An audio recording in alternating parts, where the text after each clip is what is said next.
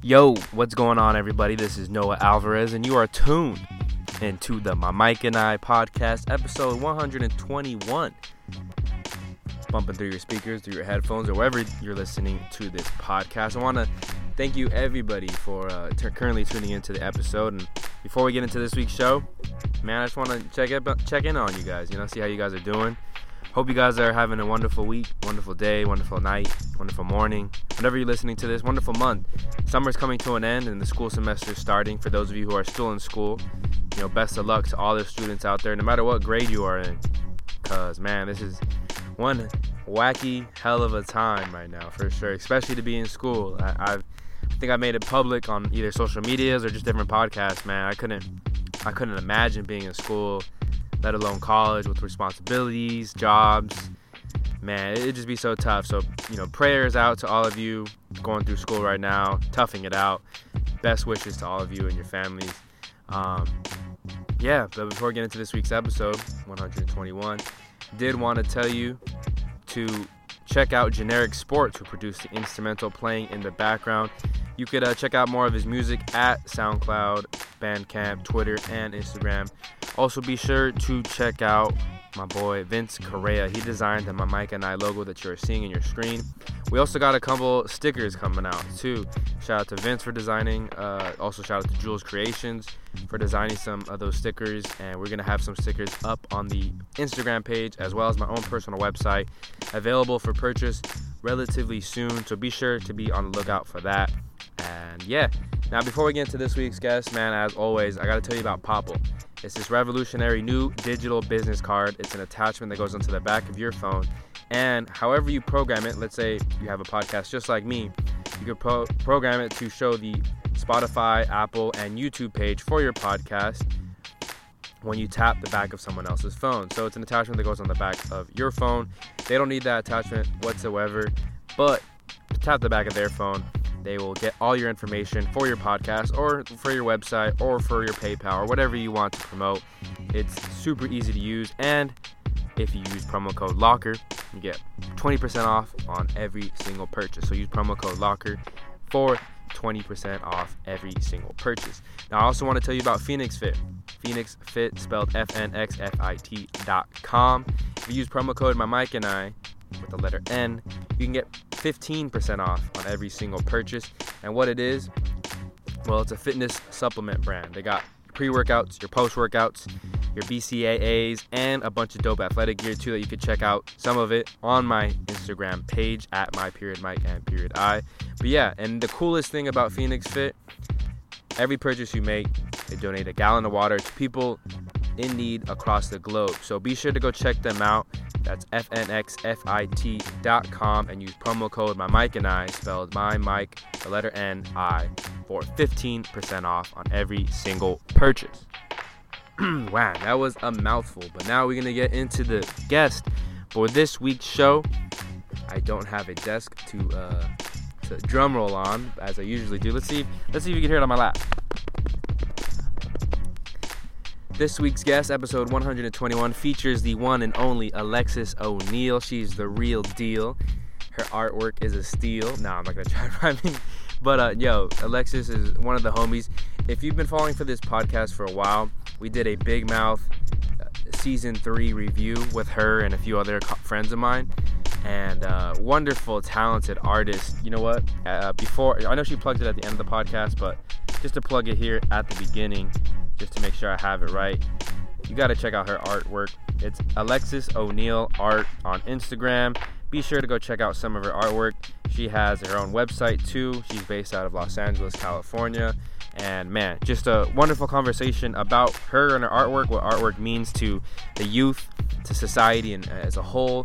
We also talked about the WAP video by Megan Thee Stallion and Cardi B, and just all kinds of good stuff, man. She's a really powerful, intellectual, just dope ass chick doing great things. So without further ado, before I start rambling too much, enjoy the conversation between Alexis and myself. So I did want to start with the art questions first, but before we get into that, I did want to ask you about the recent WAP video, right? Twitter, kind of like, wild stuff happens on Twitter, but I did want to ask you, why do you think that, like, overall, there's like a certain group, in particular group of men that feel ultimately like intimidated by women who talk about their sexuality, like they did in that song and the video with Cardi B and Megan Thee Stallion. Why do you think that is? Well, I'm glad you asked, because I have a very solid answer on that. I've been thinking about that a lot. And I think it just has to do with, okay, it's no lie that men love women's sexuality, if that's their sexual preference, of course. But I think that certain groups of men, they only appreciate women's sexuality when they are the person in power. So, like, for example, you know, a lot of men, they'll talk crap about sex workers, but then they're also the first men who are logging on to Pornhub and whatnot, or even subscribing to their OnlyFans and stuff like that, you know? So I think, like, because it's women taking stand and charge with their own sexuality and putting it out there, and it's not on a man's term, because, you know, you never hear these men complaining when every fucking rap video ever, there's women shaking their ass in the background and stuff. So when it's like the man is in power and the women are on the sides, like, it's no problem. It's only a problem when the women are making profit off it, making hella bank off of it, teaming up together, especially. I think that's another factor, because, you know, men want women to be, like, competing against, not men, but this specific group of men. Like, you know, they want women to be competing for, like, the man's attention. And it's like, when they don't need the man's attention, when they're just like, hey, let's be bad together, it just, like, pisses people off. I think it's, like, rooted in insecurity, really. Because even, like, groups of women, too, who are hating on the video, I understand there's, like, a argument about role models, but it's like, when I think of role models, I think of, like, Michelle Obama, or like certain people, like, you know, who their whole job is to be intellectual and things like that. Like, these people are artists. Artists are meant to be expressive, crazy, you know, that's what art is. And, like, when we start trying to censor art especially, it's, like, really fucking dangerous, because it's like, you know, those feelings are still going to be there if you censor them or not, you know? And it's like, one, who the fuck is showing this to their kids anyway? Yeah, so it's exactly. Like, and, like, two, as a kid, I loved Lil' Kim. I loved Nicki Minaj. And, like, my auntie bought me the Nicki Minaj, like, back then. It was a CD still. And, like, my mom would play it for me and stuff in the car. And, like, she knew that I liked the music. She knew I didn't really understand what she was saying, you know? It was more about the vibe of it. It was very empowering and just lit, you know? It was just, like, turn up music. And, like, you know, for back then.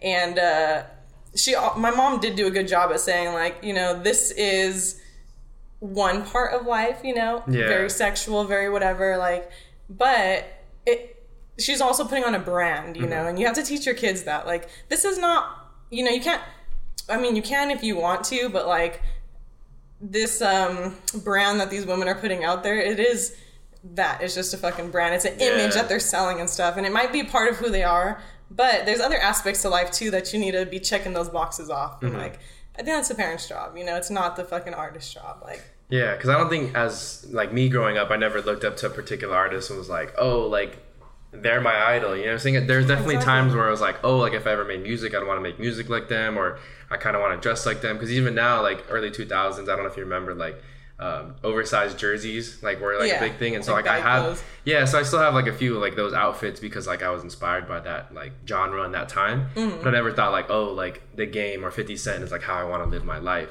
So I don't think we should be looking to unless you are, like, an artist or a rapper or, you know, a singer, maybe then you can, like, idolize those particular, like, lanes. But I don't know, like you said, like, we shouldn't always be putting, like, such a pedestal on artists, because they're just people too, you know what I'm saying? And like you said, like, it could be whoever, but, like, Michelle Obama's a good example and whatnot. But you bring up a good point too, because, like you said, music back then, like 90s 2000s music, there was a lot of, like, videos and a lot of songs that talk really, like, vulgar about women, like, very disrespectful. I mean, even think about, like, Too Short. Like, Too Short's whole, like, his whole mantra was, like, calling women the B word, and, like, that's what he just ran off of. My favorite rapper is Sugar Free. And he just talks about pimping. But it's just, like, a vibe, you know? I'm not listening it so I can really learn how to be a pimp and stuff. It's just a vibe. It's just, like, certain music and certain things for certain occasions, you know? Like, and if that's his experience, like, he's only rapping about what's real to him. It's like, we need to not look at people and teach our kids, like,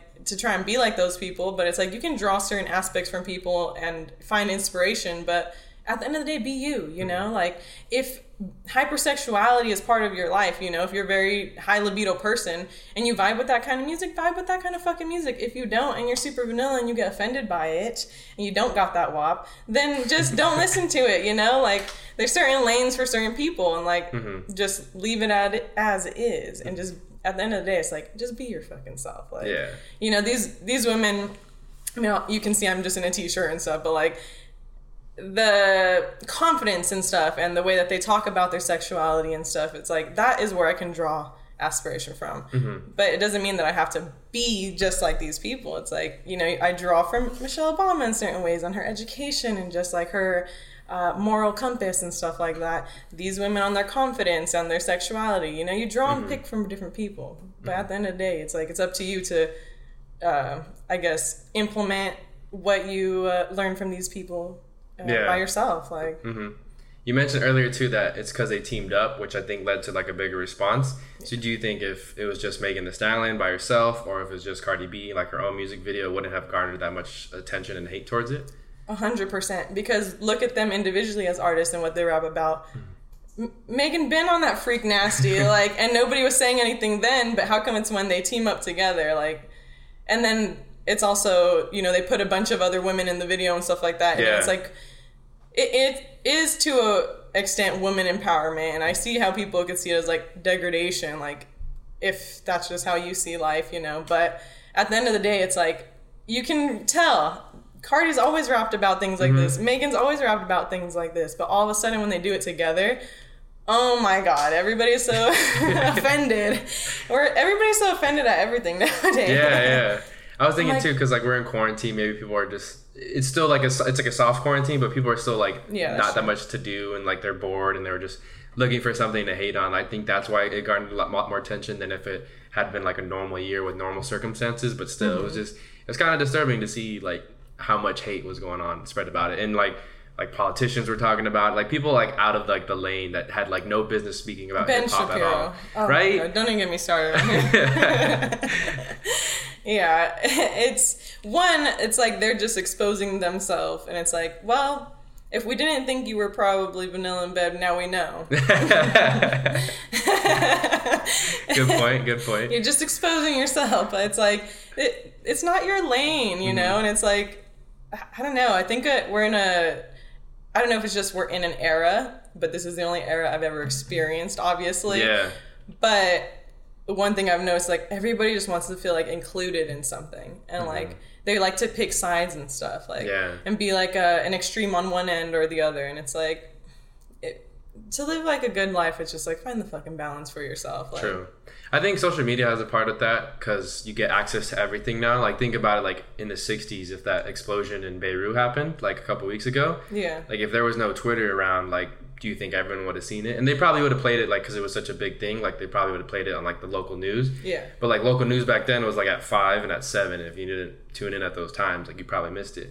So I think that, like, that's a big factor in it too, is like everyone is able to see the video because of social media, because of Facebook, YouTube, Twitter, all those platforms. It gets spread so quickly, so everyone can be a part of it, you know? Yeah, I think that it's a good thing and a bad thing, because like, I think our brains, you know, we're still like these primal beings of like being an animal, and we are meant to cope with stress in a way of like survival.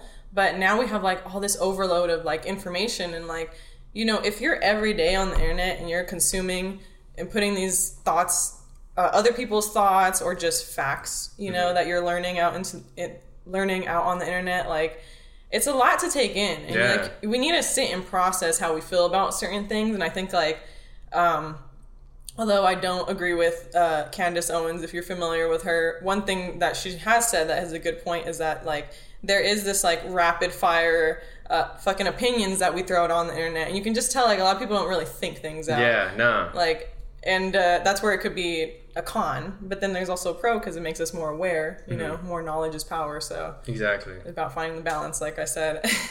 How do you like manage that balance of like not being overwhelmed on social media and your usage and stuff like that? As far as my usage, well, I guess I'll like kind of trail it back like 2 years ago. Rick is my boyfriend, for anyone listening. We not deleted, but we just kind of like deleted the apps of our social media, and we weren't on social media for a really long time. So I went through a period of my life where I was just living. I didn't know what the hell was going on. Like, I was just being, you know, and that's already stressful enough, you know, trying to just make it and as a young adult, you know. So I'm grateful that I got that time to myself. But then once I started art and my business, I was like, okay, it's a good platform to use. And after I kind of educated myself, like, okay, let me unfollow certain accounts and start following more of, you know, use it to my advantage. Follow other artists, follow entrepreneurs and stuff like that. Like, find the motivation and stuff. And of course, your family and stuff like that. It's always good to see on the internet. But even when I started it back up, like, even to this day, I don't keep my notifications on. I set my time to respond to messages, interact with other artists and whatever, you know, my friends. I set my time to do that, and then when it's time to work, it's time to work. And like, I don't get the notifications and stuff, and it's not anything personal. It's just like, I need to set this time away for myself to, one, be an actual artist, you know, paint with no distractions, do my YouTube channel, take care of crap in the house, and then like also bond with my partner with no interactions, you know. And I think like, if there's like, my number one tip is like, turn those notifications off, because it's very easy to get distracted, and then one notification, oh, this person liked my post, let me click on it. And then you see what they're doing, and then you go on your timeline, and then it's like 2 hours have passed by, and it's like, time is the most valuable thing, and it's like, did I really just scroll here for that? Because that's what I used to do, you know.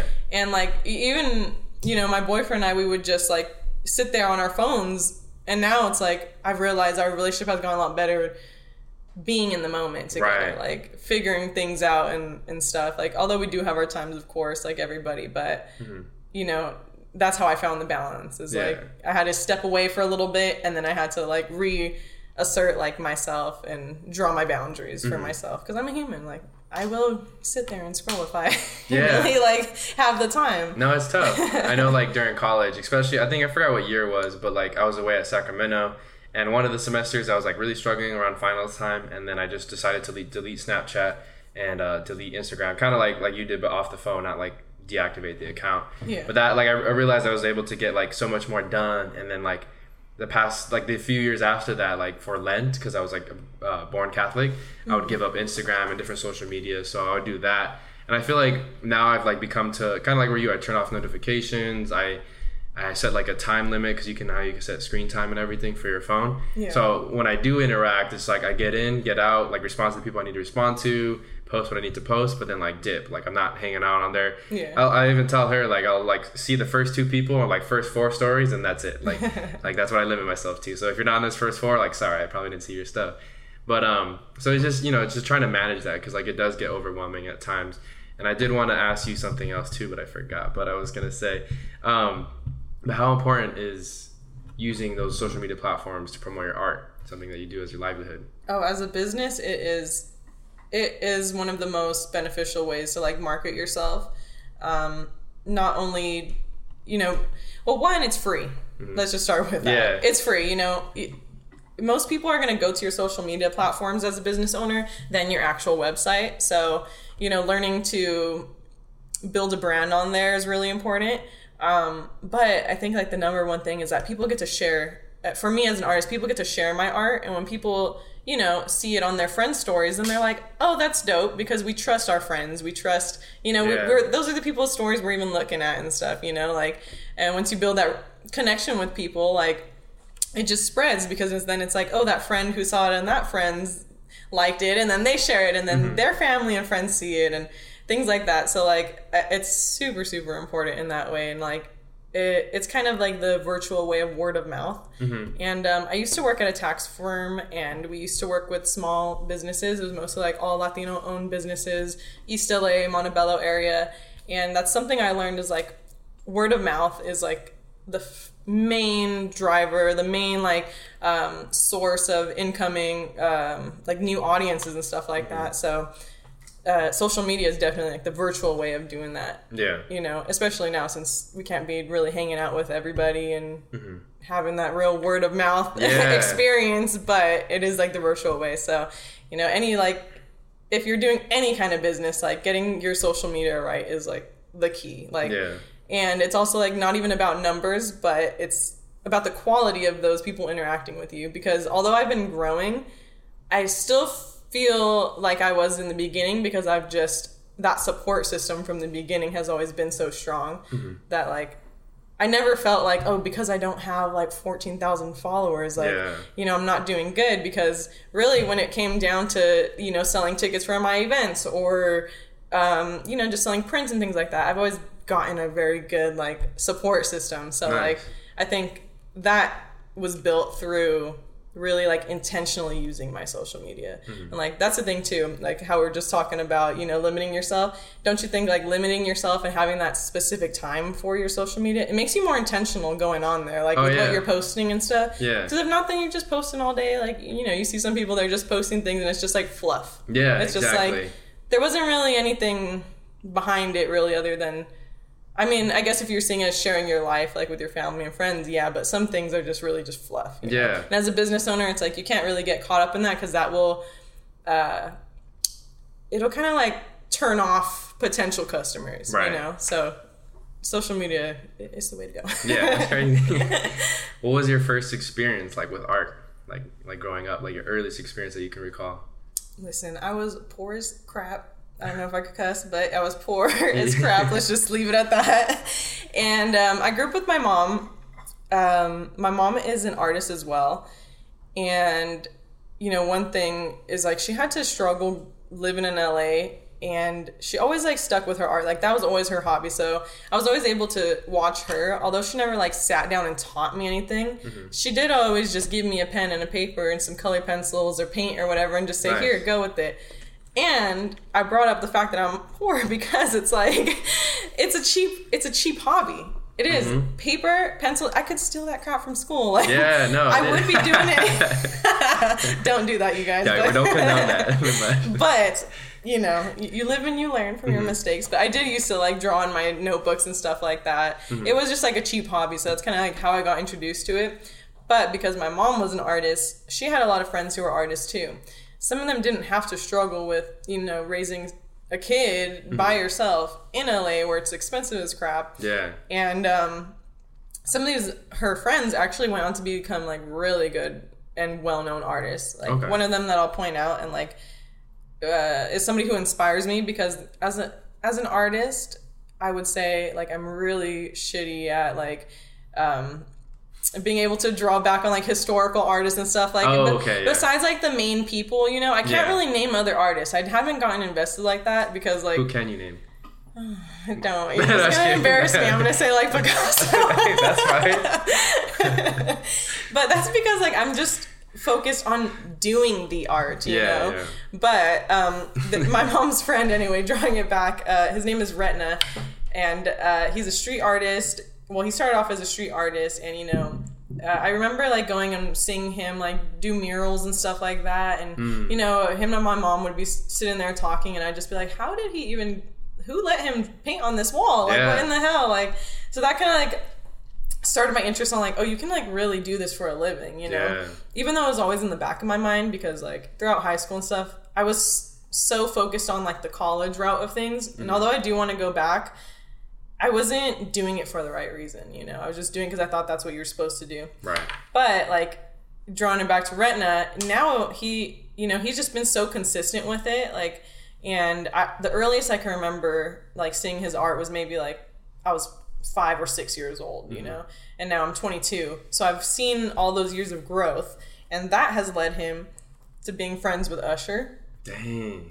I've seen his artwork in the background, like when I'm watching Keeping Up with the Kardashians, because just sometimes I want to rot my brain. I don't want to think sometimes. I've seen his artwork in the background of like Scott Disick's house.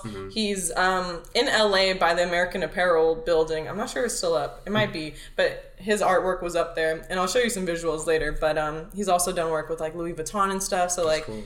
And that's someone who's been in like, I've seen as a kid, he's in my actual like circle of people, so that's been like a huge inspiration, and like where I even first got the idea like, oh, you can actually make money off of artists, because most people like there's this stigma of like, oh, the broke artist. And I don't know if it's just because like the internet and stuff, but like I've seen a lot of artists on the internet who like even just in a year from when I started following them to where they're at today, like they have blown up and like made their own brands and stuff like that. And I'm like, I don't know. I don't know if that stigma, maybe it was just true back then because it might have been harder without the internet. Yeah. But nowadays it's like, you know, you're so easily able to connect with people and make business. So yeah, it's just really inspirational to see like those thoughts of when I was a kid thinking like, can you or can you not, to now being like, oh, you definitely can. Like, for sure. Because there's a few artists, and I can't remember too many, but I remember like one was Vincent van Gogh, the guy who cut off his ear, remember? But like during his life, like his art was, no one really thought anything of it, right? Like people said it was shit. And then once he died, that's when he became super valuable. So I know like there is that stereotype sometimes because like as artists are living, and that wasn't the only case, but yeah, it's not appreciated as much than when they pass. And it's kind of like the same thing with music, you could say too. But like, you know, when they pass, then it like becomes more valuable, and then so they don't even see profit, right, from it while they're like alive and doing it. So I can see it being tough, but that's not like every scenario. Like there's a lot of famous artists, and I'm sure that have live very luxurious in New York City or somewhere like that. You know what I'm saying? Y'all better appreciate me now, is what I'm saying. Yeah, don't cut off your ear or anything either. Oh no. Artists are very emotional, I think. Like, I don't know if it's just the way we see the world or whatnot, but you know, there is like this saying that like the best art comes from like times of pain and stuff like that. Now, I ain't gonna cut off my ear because I don't know if my health insurance covers that, but I believe, correct me if I'm wrong, but I believe the story is like he cut it off for like his significant other. He sent it to her or something like that. Yeah, that's fucking weird. I'm like, babe, I love you. You ain't gotta do all that. That's a simple sorry will do. For real. So when did it like click with you that you wanted to make a living out of your art and selling it? So, you know, it's funny that I just said that, like, it comes out of the darkest moments. Around, like, 2017, I would say, is when I was working at that tax firm that I was telling you about, and I was working there from, like, 9 to 6. I was also doing college online, so that was taking up a lot of my time. 9 to 6 is sun up, sundown, you know? I'm missing the whole day. And then I go home, and then I'm on the computer doing work and stuff, so honestly, like, I was really, really depressed, like, I didn't know it then, but looking back on it, I'm like, damn, girl, like, you were struggling. Like, I honestly would be, like, driving home from that job, and, like, I'd be crying just, like, because I was just so stressed out and overwhelmed, and I just kind of felt like, where am I going from here, you know? Like, I'm very, very good at learning things, so when I got there, I worked there for a year, they were ready to move me up, and that was, like, to be an account manager, which were usually accountants. I was just like a sophomore in college, and they wanted me to be doing that position. So, you know, like, I could have taken it and taken the money and stuff like that, but I was just not happy. I was like, I don't want to do this.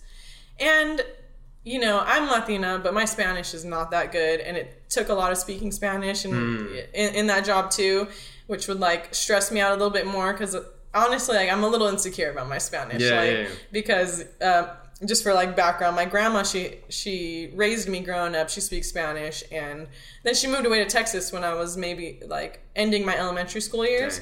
So that's as much Spanish as I got. You know, I can't really have an adult conversation in Spanish because I just never learned those words and stuff like that. So that would like stress me out with that job, and then just no creative outlet there and stuff. So I was just really, really depressed. And then I still was kind of just drawing on the side. And I had a best friend at the time. She would always hype me up. My boyfriend always hyped me up. And, like, they would tell me, like, you know, you can why don't you, like, make money off of that, you know? So as I was working there, I started kind of just thinking, like, okay, maybe I can, but let me try it out while I'm still working here. So I started posting things on the internet. And one thing that, like, I think this is the moment where I was like, oh, crap, like, I really could do this, is I was working on an Erykah Badu piece. And this was, like, right when I first started up my social medias again. So, like, once I had made that decision, like, I'm not going to be crying no more. And I mean, I still am, but over different things. But, like, I don't want to be crying because I just hate the route that I'm putting myself in. Like, I'm doing it to myself. Nobody's telling me I got to work there. Even though there was, like, this pressure, I felt like I had to be going to school. At the end of the day, like, once I stopped and I told my family, nobody really, like, criticized me or anything. So I feel like it was a lot of pressure I was putting on myself. Once I got out of that and started my social medias up again and started being more intentional about what I posted and stuff, I posted this picture of this Erykah Badu piece I was working on, and she commented on it. And she gave me some hearts and stuff. Dang, and I thought, like, she herself, like her. And I just thought, like, artist to artist, like, I love Erykah Badu. I love her music. I love her as an artist. And it just as a person, she's just so unique. You could tell she's just being herself, like, very authentic. And just for her to recognize me as an artist back, I was like, oh my God, like, I was freaking out. I was like, no way, like, this is a troll account, like, the verified, and I'm like clicking on it, going back, clicking on it. I'm like, what the hell? Are you for real? I messaged her, are you for real?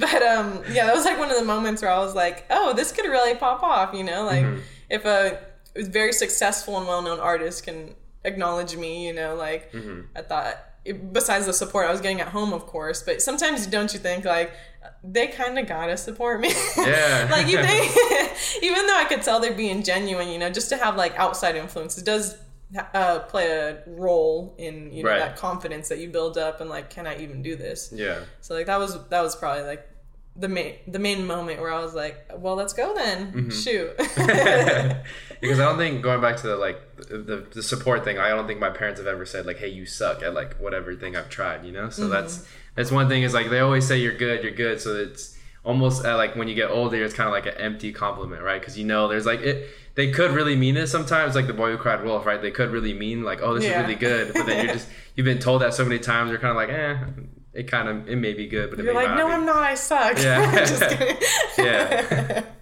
So I wanted to ask you too, because, like, bigger picture, like, schools across California, especially, like, they're making a lot of cuts to art departments. Like, how do you feel about, like, just society kind of, like, I don't even know if that's the right word, but, like, they're just lessening the importance of art in society?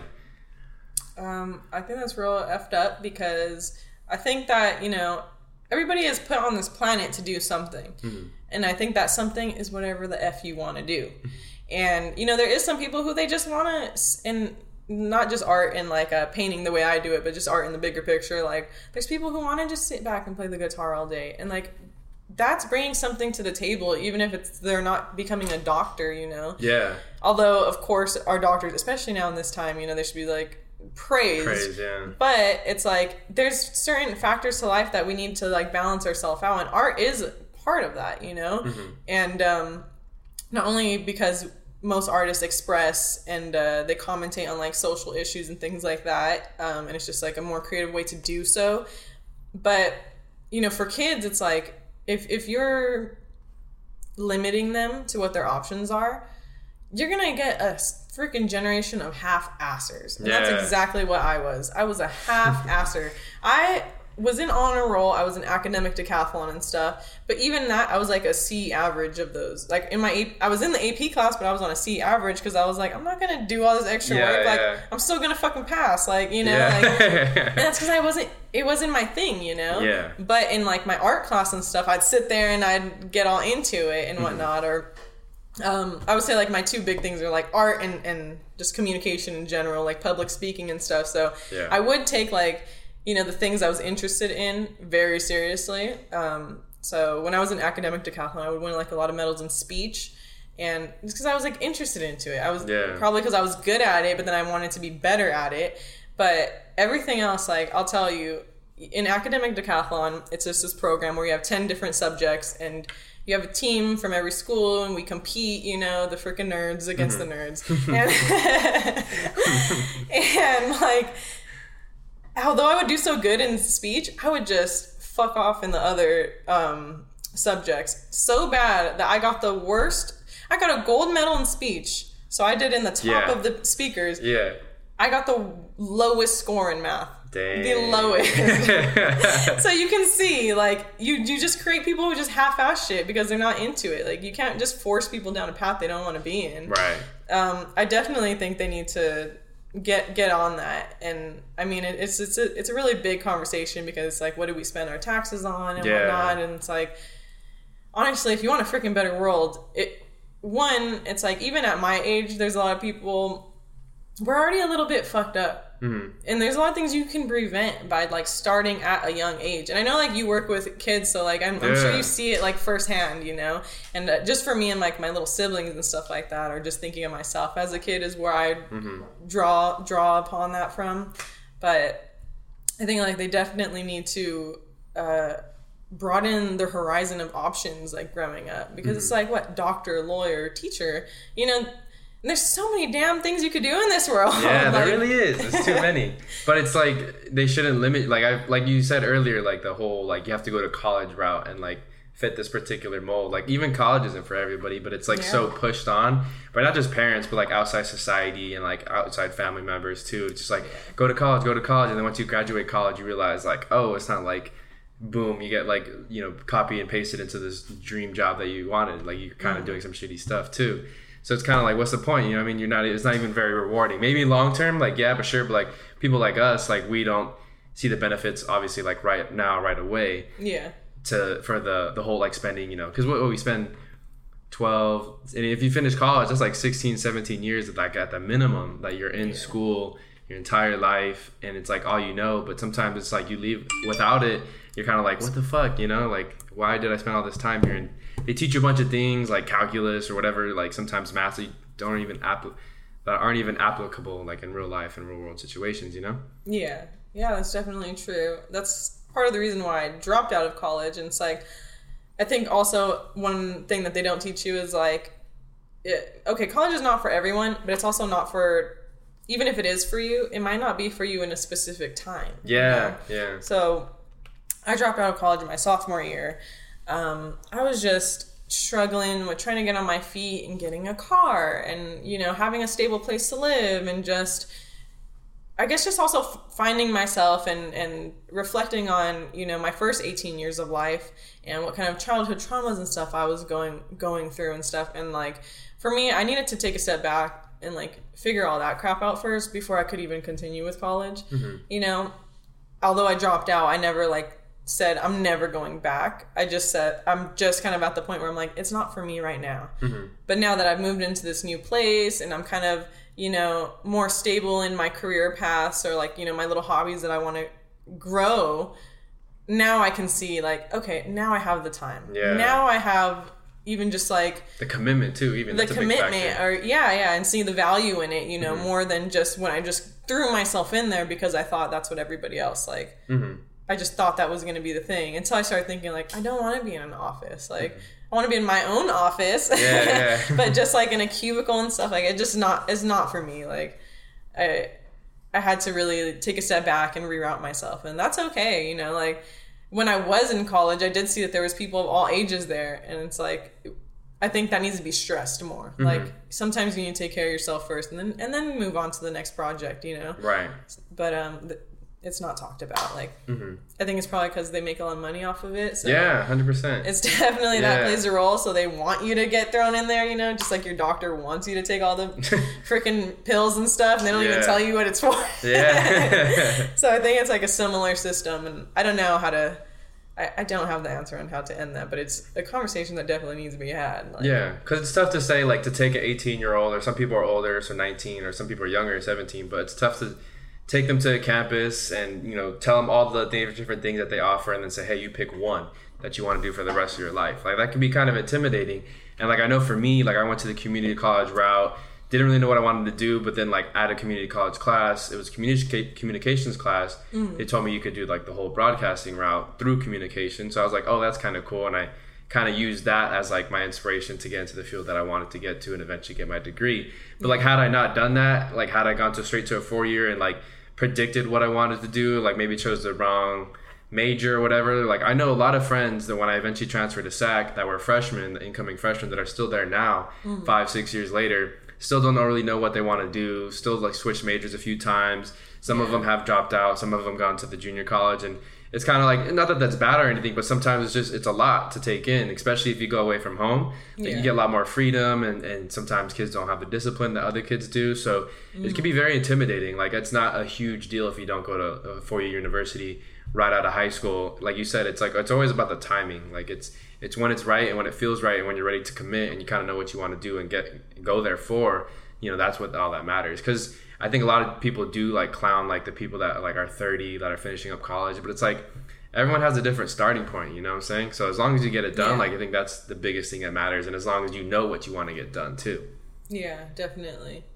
I think, like, also, like how I said about how it creates like those half-assers. Like most Yeah. people, I find like, you know, even if they're half-assers in most of their life, everybody has that one thing that they've learned to discipline themselves just because they're interested in doing it. So like, honestly, there is a part too of like you say, you know, you have some friends, and I also have some friends who like that they flip-flop around because they don't really know what to do, and like that's because like, you know, there's intersectionality in our personalities, you know, and it's just like it sucks to have to narrow it down to one, and it is a big responsibility. But like some people, they don't even you know, there's a stage you have to go through of like trying to find yourself and know yourself. And if you've constantly been living to please your parents or to please your friends and stuff like that, then you don't really get that time. And like sometimes that time comes when you move out the house and you have some time alone, you know, to just kind of like reflect on like, who even am I, you know?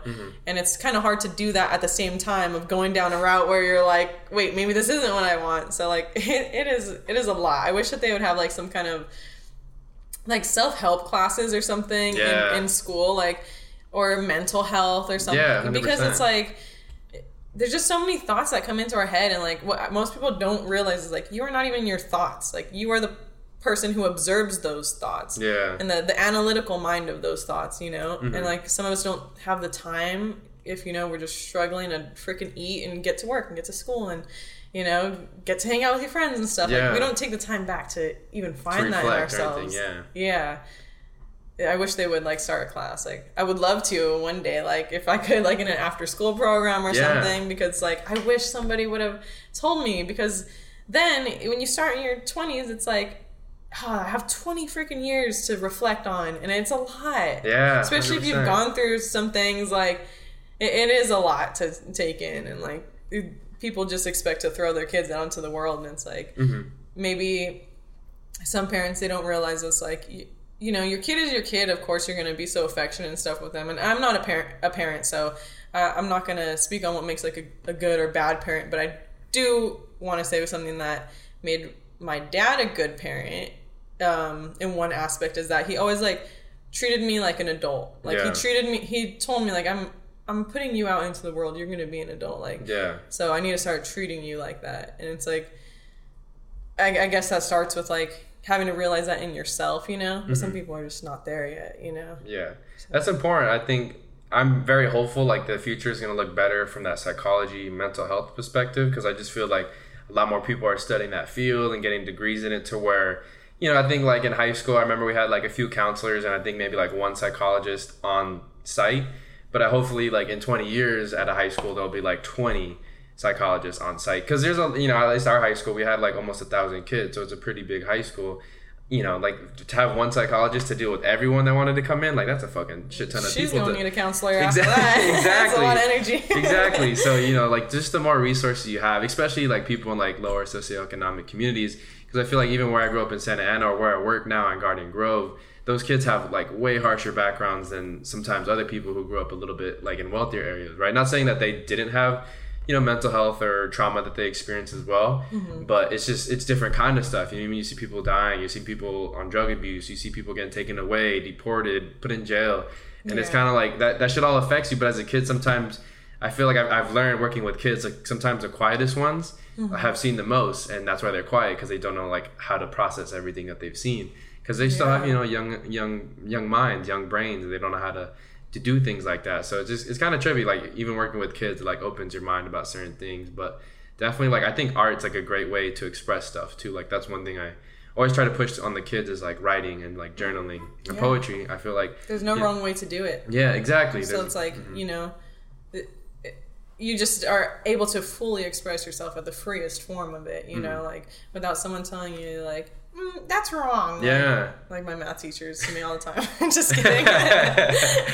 That's the thing I would stress too when we do art activities, and like, sure, the goal was to try and make it look like this model that I printed out and, you know, hung up on the whiteboard. But if you get it something completely like different too, like that's fine. That's like your perception of it. And at the end of the day, like that's what art is, whether it's painting, sculpting, making music. I mean, think about how many people in music have made music different than the norm, and then that creates its own little subgenre, right? Yeah, so it's like, true. You know, think about like the Beatles. They were very experimental, and now there's like a lot of similar sounding to the Beatles. So it's just, there's always gonna be people who push the button and create something new, and that, who knows, that might stick and be like its own little genre.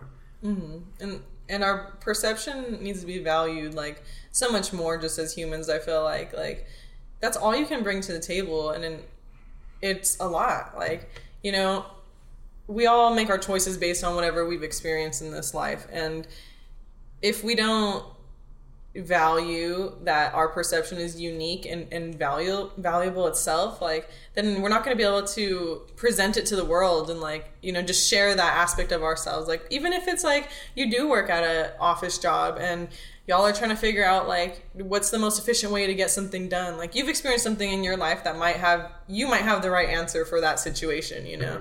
So like maybe even in like those mental health and just like art and stuff, it's like something that needs to be pushed too is like confidence and just being yourself, like, and trusting that you've gone through certain things in your life to present them eventually later and learn from them and teach other people from them and stuff like that. Like, and in art, luckily, it's like you can never be wrong, no matter how much people want to hate on your WAP. Yeah. You can never be wrong, you know? That's what I like to tell people. And like, that threw me off track. Now I'm thinking about that. No, it's okay. But you know, you can never be wrong in that aspect. But like, even in aspects where you can be wrong, you know, you make the bad decision, or, you know, you take the longer route to something, like, that's okay too. Like, just keep pushing. Like, I think like we're in such a society that just like wants to like punish people all the time. Yeah. Especially like how you're talking about kids, you know, that they're going through certain things and then they lash out, you know, like. Even for me, like, I was going through my parents not being together. My dad was all the way in Florida, starting, you know, a new family in my eyes. Me and I have two older half brothers. We weren't on good terms, like, during my whole, like, middle school years and stuff. So now as an adult, I could see that was affecting me a lot. And I've been able to process it more as an adult, but the pain is still there. But as a kid, you don't know how to process that pain. So, you know, I was stealing from Stonewood Mall. Yeah. I was just hanging out with people, like, because I didn't want to be at home, and I was just trying to like escape and stuff. And like, I would get like punished at school and stuff, and like, I would even think like, am I just like a bad person? Like, maybe all this is happening to me because look at what I'm doing. But it's like, no, I'm doing all this because of what was happening to me. And like, we don't like empathize with kids that way. We just think like, no, they're the bad one. Like that kid, whatever, he's choosing to be like that. And it's like, we don't take the time to, and maybe we can't because, you know, like you got that one counselor to 1,000 kids and she's like, I don't even know where to start. Exactly, right? That's the one thing I didn't like about how they punish kids in school and then eventually like punish people in like the real world and like the prison system and everything, is that they like, if you're bad, they throw you in, but they don't tell you why you're bad. They don't try and rehabilitate your bad behaviors. But then when you come out of detention, or you come out of prison or come out of jail, you have that same mindset, and then chances are you're going to probably do the same thing and get back in detention, get back in jail, get back in prison. And it's like, that's just like an ongoing cycle. And I remember I had to have like some real like one-on-one conversations with kids in a program that I'm in, even though it's just after school, like, you know, kids will act out and you have to tell them, like, or at least I would, because I feel like the other staff sometimes, hopefully they're not listening, but like they wouldn't just make the effort to even do that, to call them out and say, hey, this is what you did wrong. Like, I can't have you do this. You know, learn from your mistakes. This time you know, hopefully next time you do this better, and we're going to like keep you in. But like, I don't want you to follow down this path to where you keep doing it bad and not never learn from it. And I feel like, you know, like I got really good responses. So it just made me realize, like, damn, like, are the teachers and principals at these schools like not even telling them the kids that like minimal stuff? So it's just kind of like shitty. And like, again, it goes back to prison. I know it's something that you've talked about and feel passionate about. And it's like, I've had family members that keep going in and out of prison and keep going in and out of jail. And it's like, why? But then if you think about it, like, the system, it's not meant to rehabilitate. It's just meant to keep you in there. And, you know, a lot of people do come back rehabilitated, but a lot of times it's off their own, like, self, you know, like self-motivated. They had like a soul searching or whatever, and they start reading different books or whatever. And it can happen, but a lot of times it's self-motivated, not like the institution of those places. Yeah, definitely. And like, it's great when people are able to do that, you know, that shows a very strong mind, but we can't like expect everyone to be like that, because we don't know what everybody has gone through. And it's like, it's sad, you know, there is a factor of like self accountability and things, But sometimes if you're just like constantly being kicked in the freaking ass, like over and over and over, like it just makes it harder and harder to get there, you know, to even find that like accountability of like, what was my role in this, you know? And maybe it's like, I didn't even have a role in it, you know? Say like you're just dealt a really bad hand of cards. Maybe it's like, even just realizing like, hey, I didn't have a role in that, but like now I have the opportunity to react from those things. But like, if it's just constantly happening to you over and over and you don't get the time to even think that, like, how can you expect these people, like, you know, to get rehabilitated like by themselves, you know? Yeah. It is really messed up. But like, although I do believe that there's some people who care, and like there's probably people who are, you know, in that line of work, who think that they're doing the right thing. A lot of it like might be out of their control if we look at a bigger picture of it, like, because they're making a lot of money off of this. One, it's like they're spending a lot of money, which is weird, but like corporations who like own private prisons and stuff like that, they're making a lot of money off of keeping these people in there. So it's like that's what the motive of keeping them in there is, and that's already really effed up. But then just like pile it on top of there, and then we think like, who are we trying to keep in there? What kind of people? People in low income, you know, areas. And who are the people in low income areas?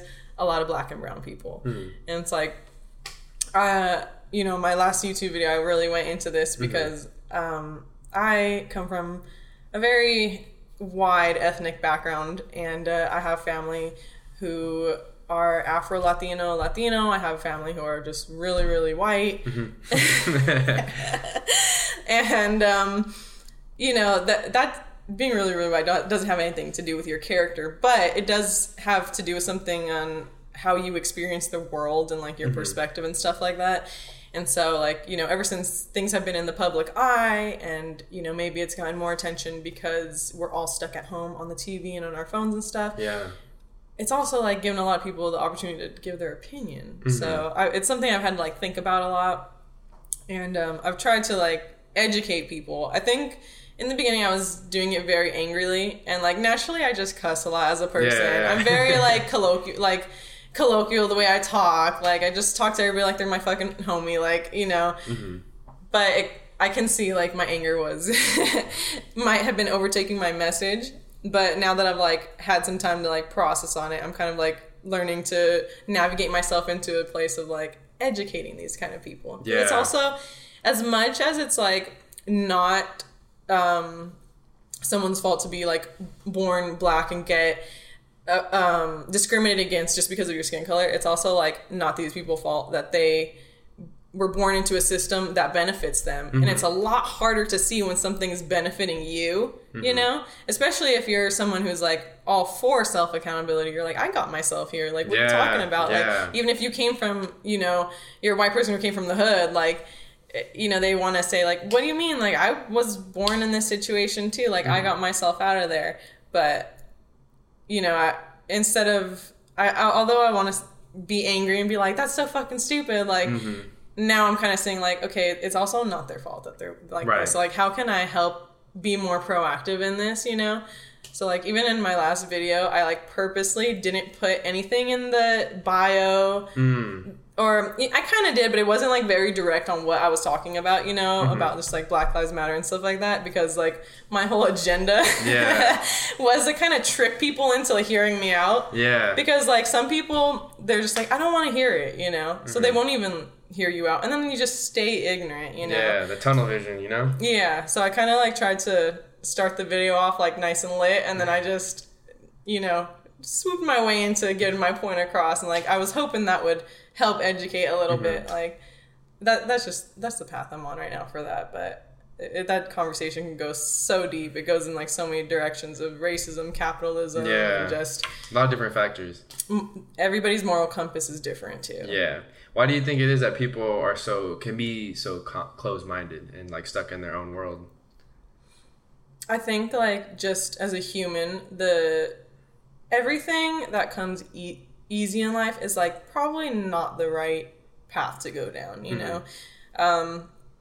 And as humans, of course, we want to like live in comfort and do the easy thing and stuff, you know? And I think like that's where it's rooted, is like people, they're comfortable in like the way they are and the way they're living, so they stay stagnant, and that's what like keeps them in that like tunnel vision and just like having a narrow mind, because like, you know, they're like, why should I even think outside of the box if my box is comfortable, you know? Like, right. I got everything in here, my couch and my, you know, the figurative box. But, you know, I think like it is hard to like think outside of the box and like have to understand other people's perspectives and stuff, because in that you'll find like, hey, maybe I've done something wrong down the line. And like guilt is a very heavy thing to, you know, live with. And it is a hard thing to forgive yourself and stuff like that. And it's like, I think people don't even want to go through that. They're like, I don't even want to have to think about it. Like, I don't want to, especially if it's a painful topic where it's like, it's something that other humans are being hurt too. And like, I do think most people are good and they don't want others to get hurt. But because they're so comfortable in the way they're living, they won't even like, you know, be open-minded enough to have the conversation to stop that. Right. Like, you know, that's why there's a lot of people who are like, all lives matter. Like, you know, we should just treat everybody equally. Yeah, like that's what we're saying. Yeah. But how do we get there is we got to get down to the nitty-gritty and talk about the stuff that people don't want to talk about, because it is painful. It is very painful to hear that people have been treated a certain way, you know? And if anybody has any kind of empathy, like you'll understand that. But like, people, they don't even want to feel that pain. So they just kind of block it off. It's like it's just like a way to protect themselves in a way, like to that uncomfortableness of life. And it's like, man, if that's how you're going to live life, like you are going to not reach your full potential. Like you got to get uncomfortable with things and like admit when you're wrong, admit when something else is wrong. And like, it is like a heavy place to live in, but it's like, you can find the balance, you know? Like it can exist, but then there can also be hope that can stem from that and stuff. But I think that's why like people just stay so narrow-minded, is because it's uncomfortable to have to consider anybody else's perspective than yours. Right. And you said right there too at the end, perspective is like getting to live and see other people's perspective is huge, right? I think they like you learned about in history class, I think it was like in the 50s or whatever, after World War II, it was called like white flight. Like a lot of white people leaving the cities to the suburbs, and they're surrounded by more white people to where they don't even like get to like understand like the black experience, the brown experience, the Asian or any immigrant experience, because they're not in those communities. And I think you got like develop generations of that to where and then like media doesn't help too, because like even if it's like TV, you know, like those old TV shows, they would have a lot of like racist depictions of like your Asian neighbor or that the brown kid at school, or like, you know, black people or whatever it may be. So they develop these stereotypes without having met these people and like experience the things that they experience and having conversations with them even. And so they just like they develop like certain depictions of them and what they're like, and then they're set on that, and heaven forbid they're wrong. I think a lot of people don't like being wrong. That's the thing too, like why they stay so close-minded. It's very uncomfortable. And I think that's one thing I don't like about cancel culture, because I think it ties in what we're talking about. Is like, oh, like, you know, that person, they did something wrong. And granted, some people are like, did something wrong and they're stubborn about it and they're not going to change. Sure, cancel them. But there's some people who are genuinely like made mistakes, they were wrong. And then we're so quick to cancel them that can like ruin their career, their livelihood, and then kind of change their perspective on the world, right? Yeah. And they can kind of get like trauma from that. But it's like, if they're willing to like hear the other side out after being wrong the first time, like I don't think people like that should be canceled. But I think people are so worried about being canceled is like, whoa, like I don't even want to look at the other side of the argument, because if I'm wrong, like, oh my God, like I can't even, you know, my friends are going to hate me, my family's going to hate me, all that kind of stuff. And it just, it puts you in a really, like you said, uncomfortable situation, but it can even be like, I think sometimes people think it's even more uncomfortable than it really is too. Yeah, and it also like hinders progress in the sense that like it cancel culture like keeps people to themselves, because like you said, they're so scared of being canceled. Like, you know, sometimes we need to have conversations where we are wrong to get these ideas thought out and processed and stuff like that. But like if you're not even you can't even talk about it because someone's gonna attack you on the internet.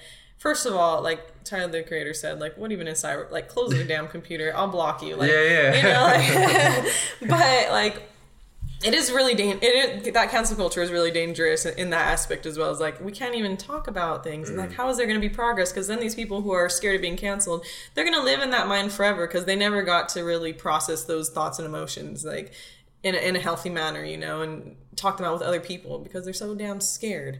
And like, one thing we need to not revive, but like just get it to start is like redemption culture as well. You know, like I was listening to Oprah has a podcast called Oprah. It's like Super Soulful Conversations, and she talked with Perez Hilton. I don't know if you're familiar with Perez Hilton, but he was like he had like an internet blog, and he just kind of talked crap about celebrities all the time. Oh, okay. But he would do it like very maliciously. Ooh, like, okay. And Like it's the soap, but like more like worse? Like just... Sometimes he would be like have a valid reason to say something, but like he would go off, and it's like I get it because that's his brand, and that's how he's getting the clicks. And as a journalist, you know, but it was also very harmful because like as he got bigger, then these celebrities are seeing that, and like these are people too, you know, and like that also doesn't give those celebrities a lane to grow from whatever he's criticizing them from, you know, because he's almost being the cancel person. But then he kind of got canceled because it's like, dude, you're being an asshole to everybody. Like, and he went through this whole thing where he kind of had to like learn, like, you know, what I say does matter and stuff like that. But like, you know, although there's a lot of people who still don't like him, like, I think he's a good example of like, people can change. Like, and honestly, like, I can't speak for anybody else but myself, but I have done some shitty things in the past. Oh yeah, I have 100%. really said really harmful things to people, and it's like even if they kind of like elicited it out of me, like they, well, like they started it, but like even if like you know, I did have like a background to defend myself. It's like I didn't need to take things that far sometimes. You know, like sometimes I would say like very harmful things in the past, and it's like.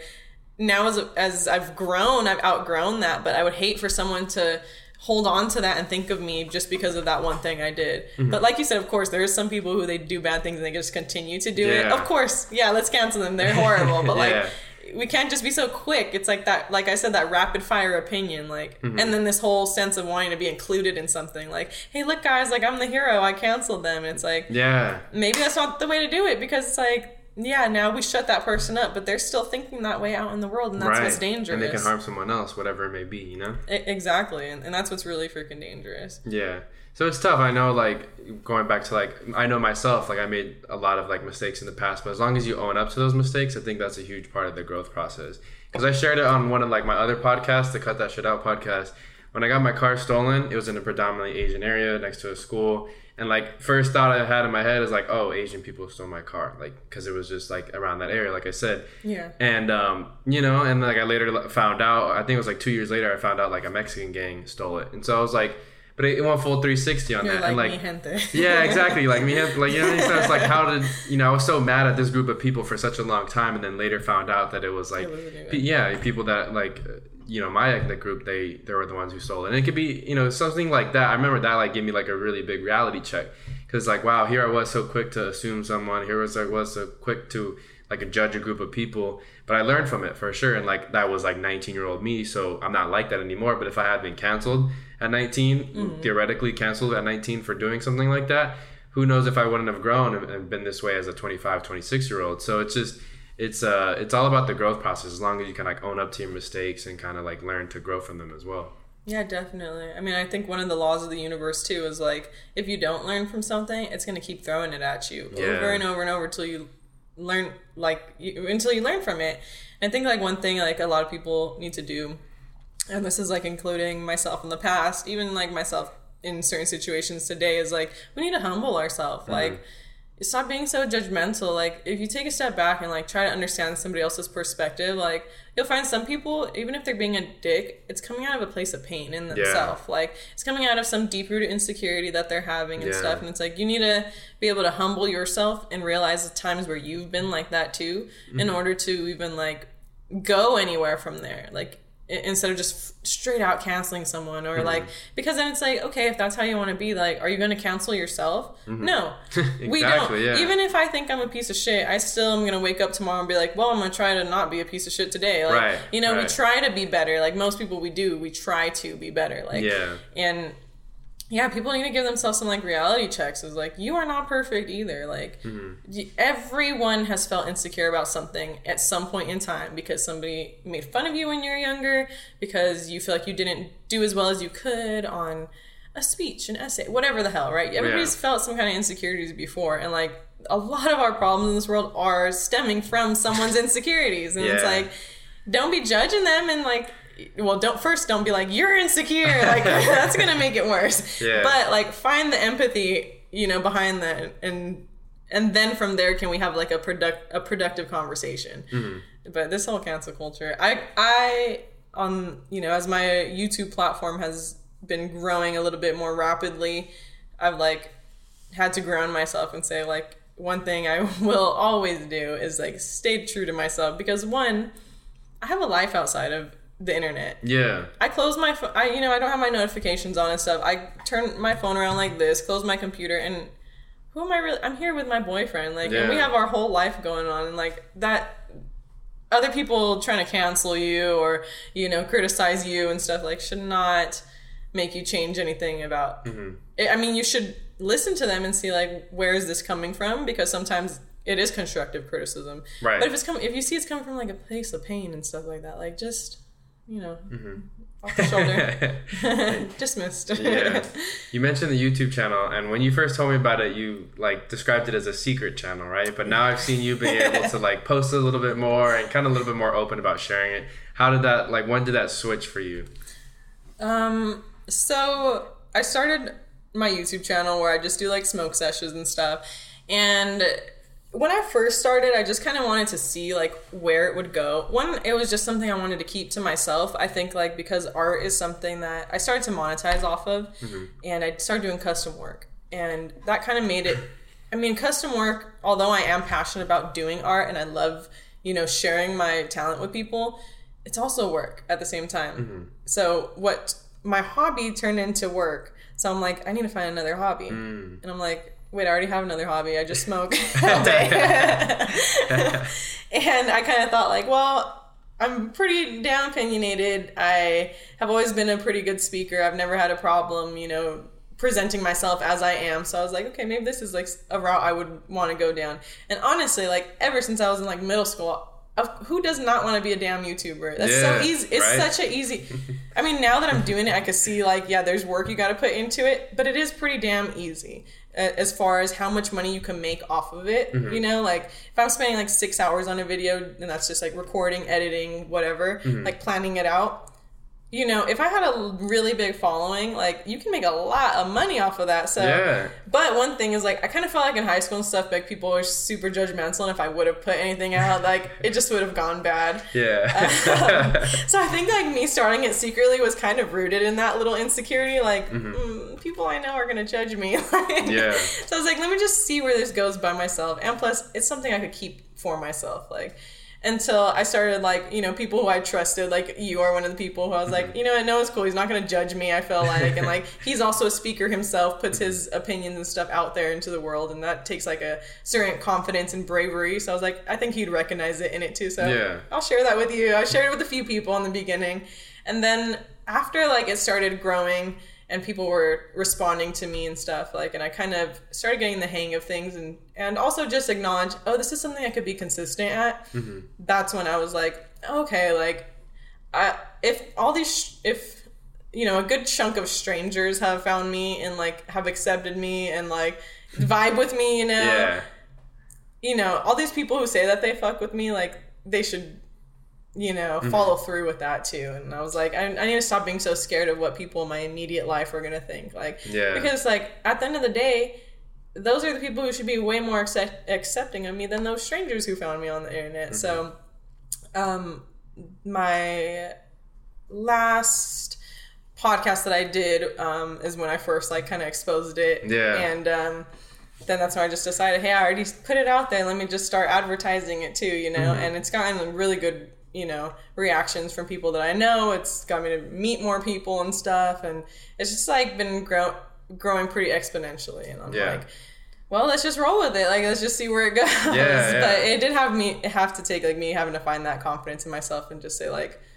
fuck it. Like, I'm not doing anything on there other than being myself. And what am I going to do? Like, hold myself, like, hold back something I like doing and something where I'm being 100% like genuine in my damn self. Like, no, if that's who I am, like, that's who I am. I'm going to put it out there and, like, who fucks with it, they fuck with it. Who doesn't, they don't. And that's okay. Like, Yeah, and it's tough. I think I had a similar growth process with the podcast. I want to say maybe like 50, 60 episodes in, I was still like hesitant to tell people in person about it. You know what I'm saying? And I think what helped too was working with the kids. You know, kids, you like, they go by first name basis, or they call us on first name basis. But then once they ask you for your last name, it's kind of easy to do a search on social media and stuff. But I remember like a particular group of kids like found my podcast, and they were like, they came back to school the next day and they were like referencing different episodes I had. And I had like one 420 episode, so that was like the biggest one that like everyone was referencing. And I was like, oh my god, guys, like stop, you know? Like, and then, but what was cool is like they actually listened to some of the other episodes and like, you know, like this is really cool, Mr. Noah. And like then I had other friends kind of do similar things to me, and like I wasn't really like, I would share it on social media, I would like, you know, tweet it, but I wasn't like big on like telling people in person like, oh yeah, like check it out, or did you check it out, or like what'd you think of this?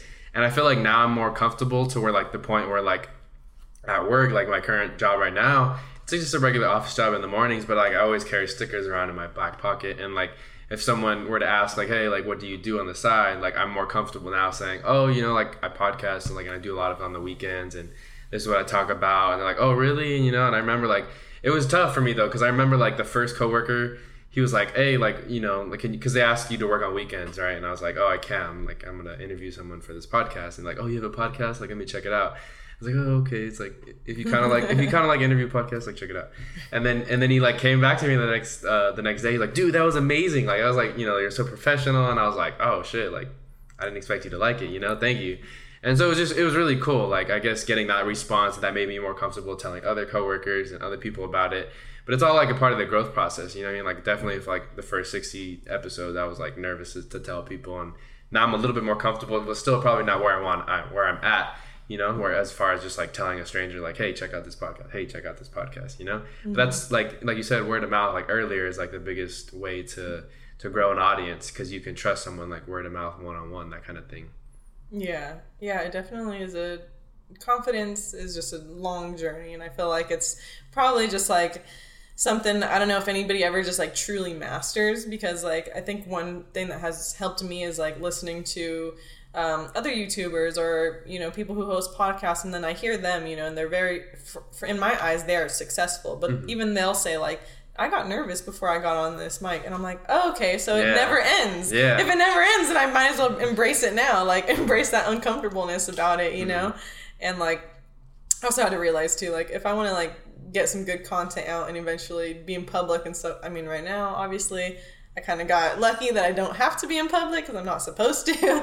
But like I thought, like, you know, in the bigger picture of things, I'm like, oh, as I had more ideas for videos and stuff, or, you know, even want to have other people on and stuff, I'm like, well, I better get, you know, comfortable with it. And then I also, I don't know if this is good advice, but I have two pieces of advice for confidence. Is one, we all know somebody who is very, very confident, but you can very pinpoint a lot of problems with that person, like, and you're like, dude, I don't even know how you know, we all know somebody who's a little confident, and you're like, and that just makes me think like, okay, if they can be damn confident about themselves, I can be too. And then two is, I think maybe you can relate with this, is like kind of fake it till you make it. Like sometimes you get put into situations where you kind of have to be confident, even if you didn't feel it. So like even like, you know, like you said, you know, your coworker was like, oh, let me check it out, and you were kind of like, ugh. It kind of just was like circumstance that it got leaked out, you know. Yeah. But like you kind of had to roll with it, and then look how it turned out. And sometimes when you roll with it and you see, oh, it wasn't as bad as I thought. It actually was a lot better. Like then that kind of makes you think like, oh, well then, you know, maybe all these other fears I have are not as bad as I think that they are. Like, so kind of sometimes you gotta fake it till you make it and act a little bit more confident than you are, and then in return you will receive that confidence back, because you'll see either it came out better than, you know, you thought, or even if it did happen, like go badly, you know, you already experienced that bad part of it, and it's like, well, it already happened. Like I've already experienced like some rejection, but like, what am I gonna do? Like just pity myself in that like all night, like, you know, you feel bad about it for a little while and then pick yourself up and keep going, like so fake it till you make it. I like that. So speaking on confidence, how did you get the confidence to eventually kind of quit the job that you were at and then go full on as art and with your career? I had to start while I was still working. So part of it was like kind of just testing the waters and seeing how people reacted to my art in general. I was getting good feedback, so that kind of gave me confidence.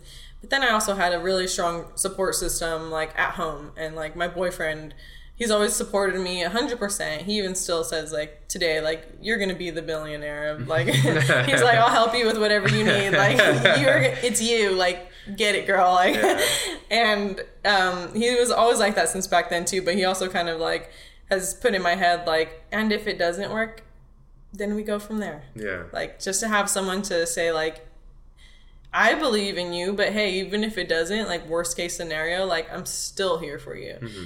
And this is the person I spend most of my time with. I pay my damn bills with and stuff. And I'm like, if there's anybody, you know, whose opinion I am going to trust and let affect me, it's going to be his. And, like, he has been a great support system, like, throughout the whole way. Like, even when, like, you know, I'll post a video, so, like, my last video was, I thought maybe, okay, I'm going to get a little bad feedback on this. He was like, so what? You don't know these people. Like, so having him in the back has always helped me. But just in general, I've kind of like developed confidence like at an early age. I don't know if it's just something you're born with or what. Like, but I had to move a lot growing up. So I was born out in Mission Hills, which is out in this area. But I've lived in City Terrace, East LA, West Los Angeles, La Puente, Montebello, Pico, everywhere in LA. Like, and that meant I had to go to a lot of different schools. I had to always introduce myself and be the new kid and stuff. And like, even though like if kids would pick on me and stuff like that, like it might have affected me, but I kind of did the fake it till you make it thing where I would be like, you know, no, it doesn't affect me. Like, stand up for myself and stuff. And like, I think all of that kind of helped me nowadays, you know. Yeah. But I don't know if it's just something you're born with or something that happens through experience, but...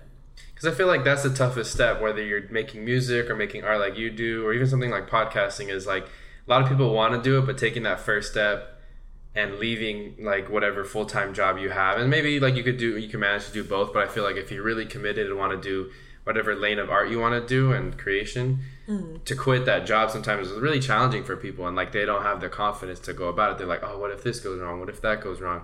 And I know that's something I struggle with too. Like I eventually want to quit like my full-time job and do just this and something else on the side. But like, I don't know, it's just definitely like, it's a challenge. It's something that, you know, I talk with artists, they have that challenge as well. And when I talk with other people, they have that challenge. So it's something that's very common, like with people before they take that next step to pursue whatever lane that they are, because they feel stuck sometimes, you know? And it's understandable too, especially when money comes into place. It's like, you gotta pay your damn bills. Like, you gotta eat, right? In order to do this thing that you're passionate about, you need to take care of you first. But I have a video on my channel about like me quitting my 9-to-5 job. And I think like one piece of advice I gave in there is pretty much like, you know, if you're already living this lifestyle and you don't like it and you know that there's something else out there for you, you know, you can start planning while you're still in that struggle phase. Like, start saving up a little bit of money, or start trying to make that side income so that you can, you know, you don't have to just quit the full-time job and go straight to being a full-time entrepreneur. Like, even myself now, I'm still working part-time. I got very, very, very lucky that my job is like from 6 a.m. to 10:30. So when I come home, I still have the rest of the day to work on my art and stuff. Yeah. But, you know, I'm still not there yet, and that's okay. Like, so you kind of have to like move with phases and kind of just plan ahead, you know, like, and it's part of it too is like, this is the one life that we're gonna live, and like, you gotta take a risk on yourself. Like, no one else is gonna take a chance on you if you don't take a chance on yourself. And like, my biggest thing in this world is, and I live by this every single day, is that success is when preparation meets opportunity. All the success I've gained today, even if it's in just, you know, listen, I was living in garages with my parents, like in just back homes and just a little studio, you know, growing up. And so for me, even just having this new place with 2 bedrooms, 2 bath, you know, like, this is an abundance for me. It's a big thing. And like, how did I get here? How did I get to this success? I had to prepare myself. I had to save and budget and whatever. And then one day we saw the opportunity, you know, we were looking for months, and then we saw this one place, and like, it lined up. That preparation met the opportunity. And that goes with anything in life. And it's like, if you want to get to that successful place, you need to start preparing now. Whether it's listening to YouTube videos about how to start a business, whether it's listening to, you know, whatever goal you have in life, if it's you want to be just a better person and stuff, start setting that time aside to read those self-help books, listen to a sermon or whatever the hell, right? Like, and then eventually an opportunity is going to come where you're going to be able to apply that knowledge. And what's going to happen? You get success out of it. Like, it always works. Like, I've not been shown yet that it doesn't work. Like, so that's my biggest advice to anybody who's like struggling with that. Like, you got to take the risk for yourself, but be smart about it. Yeah, of Don't course. just quit your job today. Exactly. Be a calculated risk taker. Yeah, exactly. Well, before we wrap things up, I do want to ask, what are some other goals that you have for the year 2020? Just personally as an artist, I have been doing a lot of custom work because that's where I get most of like my income from, out of that art side of my career. My goal is to wrap up all the custom work that I have lined up for myself kind of by October and start doing original pieces. I kind of just want to share more of like the things that I'm interested in, the things that I want to paint, show you what my style is and stuff, and just see how people react and who vibes with it. You know, I feel like it's just gonna allow me to be a lot more genuine and just open with my audience and stuff, and hopefully it will help me build a bigger audience too, because I know with custom work it's like all over the place. You're like, what is her brand, you know? Yeah, exactly. And I just kind of want to rebrand myself, and that's my goal for the end of 2020. As far as like YouTube and stuff, definitely keep growing on there. It's super fun to like just come up with like content and stuff, so I just want to keep, just because I'm smoking, it's just an excuse to smoke, huh? That's dope. But I just want to keep growing on that, and I just want to share from what I've learned in life so far. I think I've lived everybody has a unique life, but I've gone through a lot of experience that I've learned from that I think a lot of young adults are barely having to learn at this point, and I'm like, oh no, I need to help y'all. Like, give back. Give back, you know, and just share good energy and stuff, and have conversations, start conversations, and kind of like have an open space where, you know, I don't want people in my comments to be fighting and stuff. I'm like, no, let's really talk about things. Like, because if it's my platform, I have control over it. So those are my two goals there. And of course, you know, just keep spiritually growing as a person, find more about myself. I'm only 22. I think a lot of young people, we are so hard on ourselves. And, like, I don't know if it's just because of society or what, but sometimes it's like, baby girl, you are in your early 20s. You can make those mistakes. Like, it's okay. So those are the 3 parts of my life that I'm trying to... Yeah, I think people forget, just going with the age thing, how long of a life we have to live. You know what I'm saying? Let's say, like, the average age, I think, is like 70 or low 80s. Like, that's a long time. That's 60 more years if you're young 20s. So, you know, there's no reason to be too hard on yourself now, because you can always grow from things, even if it's 10, 15 years down the road, and still have 30, 40 years to live the life that you've created for yourself, you know? Right. You can look at it like that, and it's still going to serve to the same point. But if you look at it the other way, you could die tomorrow. It's still going to say, like, hey, you know, stop being so damn hard on yourself. Right. Like, just enjoy living. Enjoy being here right now, you know? Well said. Well, before we wrap things up, I do like to ask these fun, quick hitters. If you could have any toppings on a pizza, what would it be? Right now I'm craving ham and pineapple. Okay. And I don't know why it's been such a damn controversy. It's like, if you don't want pineapple, just don't freaking order it. All right. If you could have any kind of exotic pet, what would it be? I would have a white and black tiger. I like tigers. Like the snow, like the one that in Meg Thee Stallion's video, or in the WAP video, right? That one? Yeah. Like, okay. Yeah, I definitely have one of those if, you know, they were nice and not gonna hurt me. All right. If you could talk to any person in history, dead or alive, who would you want to talk to? That is a really good one. Dead or alive, down in history.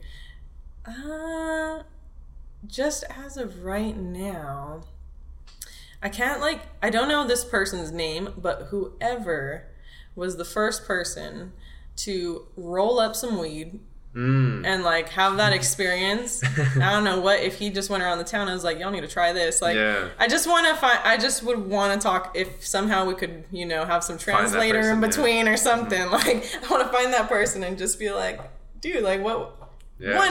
Why did you even choose to do that? Why would you just randomly choose to smoke this plant?